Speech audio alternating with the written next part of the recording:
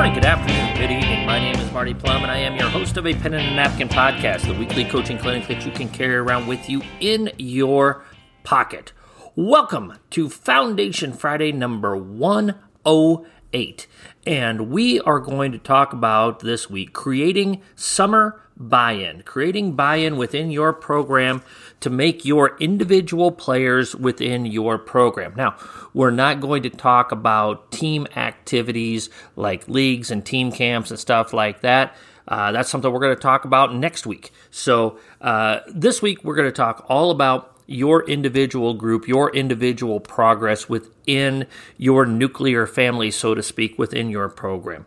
A quote that has really driven me when it comes to off-season development and improvement season, as we like to call it in our program, is this quote, and I can't remember where I got it from, so this is not a Marty Plum original, this is from somebody else.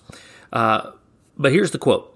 It's a lot more fun to read Harry Potter and see Hamilton than it would be to watch J.K. Rowling and Lin-Manuel Miranda write it by themselves. And there's a lot of truth to that with your team's development and your individual development in the off season. Every one of your players, especially with the progression of the game, the more skilled players that you have on the floor, the better your team is going to be. You can get away, especially back in, let's say, the 70s and the 80s and even into the 90s, where you could have one or two players on the floor that were not tremendously skilled, especially big players, because you would need them to guard the other team's best post player and do this or do that. Now, with the different geometry of the game, with the different spacing of the game, with the different emphasis of the game, coaches are so much more smarter about what they do with their chess pieces on the floor and on the board, that it becomes more and more difficult to have a couple of players out on the floor that are not very skilled. So in the offseason, it is so very important to improve the skill level of your program and from top to bottom with all of your individual players. To me, and again, there's probably going to be people that are going to disagree with me on this, but this is just me. If you can't shoot, you can't really play on a good team. You can never work too much on shooting. You can run the best offense in the world. You can run Princeton. You can run the triangle. You can run flex. You can run pure motion. You can do this. You can run dribble drive. If you can't shoot, it doesn't matter what you run. So for us in our off season, we spend 90% of our time on skill development with very basic defensive concepts. We feel like we can catch up a lot faster with our defensive development once we get into fall conditioning and early practice season than we can with skill development. We are always going to err on the side of skill development.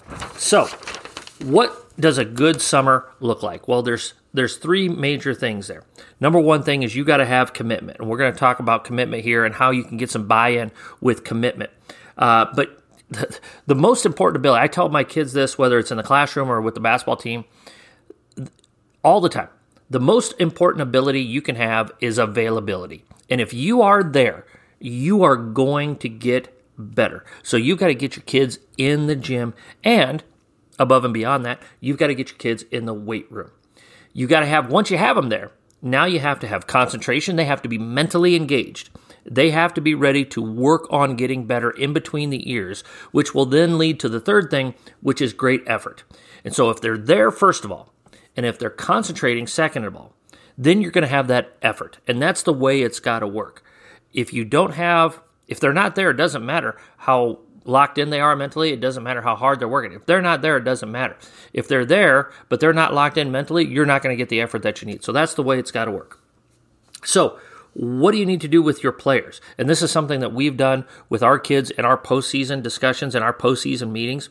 We've identified things that they have done well, and we try to put 3 things that they've done well. And then other than the obvious improvements in passing, dribbling, and shooting that we want to see. What's the number one thing that needs to be at the top of your list above the basic, hey, we've got to be better shooters, better passers, better dribblers? Well, you have to, and we line that up for each one of our individual kids. Hey, Mary, you need to get in the weight room. You need to work on your explosiveness and quickness.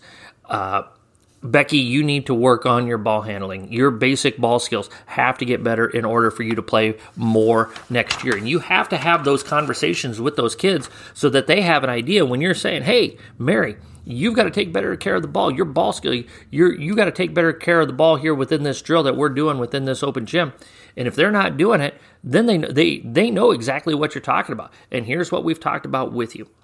So what we've done, what we like to do with our kids is we come up with a point system. We have our packets, and I posted our packets on the website. Go to apenandanapkin.com, and if you follow the links, I believe it's in coaching resources, and you can see our summer packet. It's literally right there for you. And we have every day accounted for starting on April the 4th, and it's going to go through the end of July. And we want our kids to count their shots every single day. There's got to be an accountability system that you have in place. There's got to be something, just like you do in practice during the season. You're keeping score in drills, so you got to keep score in the off season as well. And you have to tell your kids, be honest. I always tell my kids, I would rather have you tell me that you shot 2,000 shots and legitimately shot 2,000 shots instead of telling me you shot 10,000 shots, but you really only shot 2,000. I'll be upset with you. I won't be thrilled with you if you only shot 2,000 shots in the off season. But I'm going to be really upset with you if you told me you shot 10,000 and you really only shot 2,000. We also, with that accountability piece, we put up a point system for our summer workouts, and we call it our Pioneer Cup. And we've tweaked it a little bit going into this upcoming summer. So here's what we're going to do with our individual workouts and our attendance and all of these different things. You get 5 points for just being there. Availability and that attendance is the most important thing that you can have. We're going to give our kids this year, we're going to emphasize the weight room. And 4 points for being in the weight room. And that weight room is so important for team and individual development. Shared suffering. If you're in there, you're working hard together with the stuff that's really, really stinks, then it's going to be a heck of a lot harder for you to surrender once you get into the real battles. It's going to build confidence. It's going to make you better athletes. We want our kids in the weight room. We're going to give them 4 points. So even before we start worrying about what they actually accomplish on the floor, there's 9 points every day that every kid can earn. You get 3 points for winning a team competition. You get 2 points for winning a shooting competition. And you get 1 point for winning a free throw competition. The team competition, most important thing, because when it comes down to it, you have a kid that scores 30 points a game, but if you go 0-25, nobody's going to care. It's about the team winning first. So we put that team aspect at the 3-point level. If you win a shooting competition or a free throw competition, which is more individualized, then that's at 2 and that's at 1, and we keep track of that. We like to do... With us this summer, we're doing 2 days a week of open gyms. We've changed our schedule. We have our own reasons for doing that in our situation, but I would try to split your open gyms in half. Meaning, for us, if it's 2 days a week, we want 1 day a week being all skill work. We want the other day of the week being a team camp or a pickup type of ball, that more of the emphasis put on that. Now, it's not to say that, hey, maybe at the end of our skill workout, if we've gone 45 minutes of a skill workout, let's play a little 3-on-3 at the end of that 15 minutes. Or, hey, we're planning on playing 5-on-5 here, but we're going to do 15 minutes worth of passing and ball handling with some small breakout groups here before we get into 5-on-5. It's not that you can't split that up or do things differently in that regard, but we want to do that about 50-50. Again, this is our philosophy.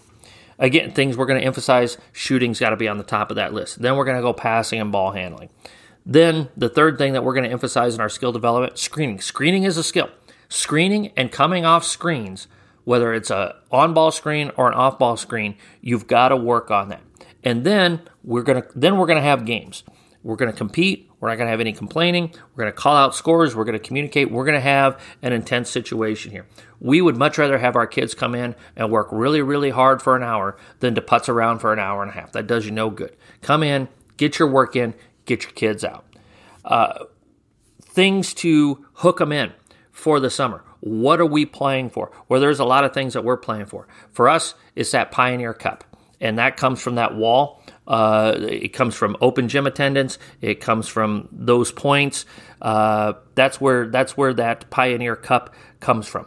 We have our 10,000 shot club, and we want that to be a point of pride. That we want who's going to make 10,000 shots in improvement season from April 4th to the end of July. Who's going to be those kids? And we're going to get those kids T-shirts, and we're going to create a wall of honor. And each year, we're going to take a picture, and we're going to make a big deal out of it. We're going to make a big poster out of it. Here's the Wall of Honor winners for the summer of 2022. And they're going to be in their 10,000 Shot Club T-shirts, and that's going to be available so that is a point of pride for our kids in the off season, that they want to be part of that wall of honor. And you got to have multiple avenues for your kids to qualify for that wall of honor. Maybe it's something, if you have 90% attendance in the weight room, you get a chance to be on the wall of honor. If you make 90% of the open gyms, you get to be on that wall of honor. Different avenues, because you want to, maybe you have a kid that just isn't as skilled, but man, they're at every weight room, they're at every open gym, and you want to make sure that kid is recognized within your program, because kids crave recognition. They want to be recognized. And the more kids, you want to make it exclusive. You got to make it difficult to achieve.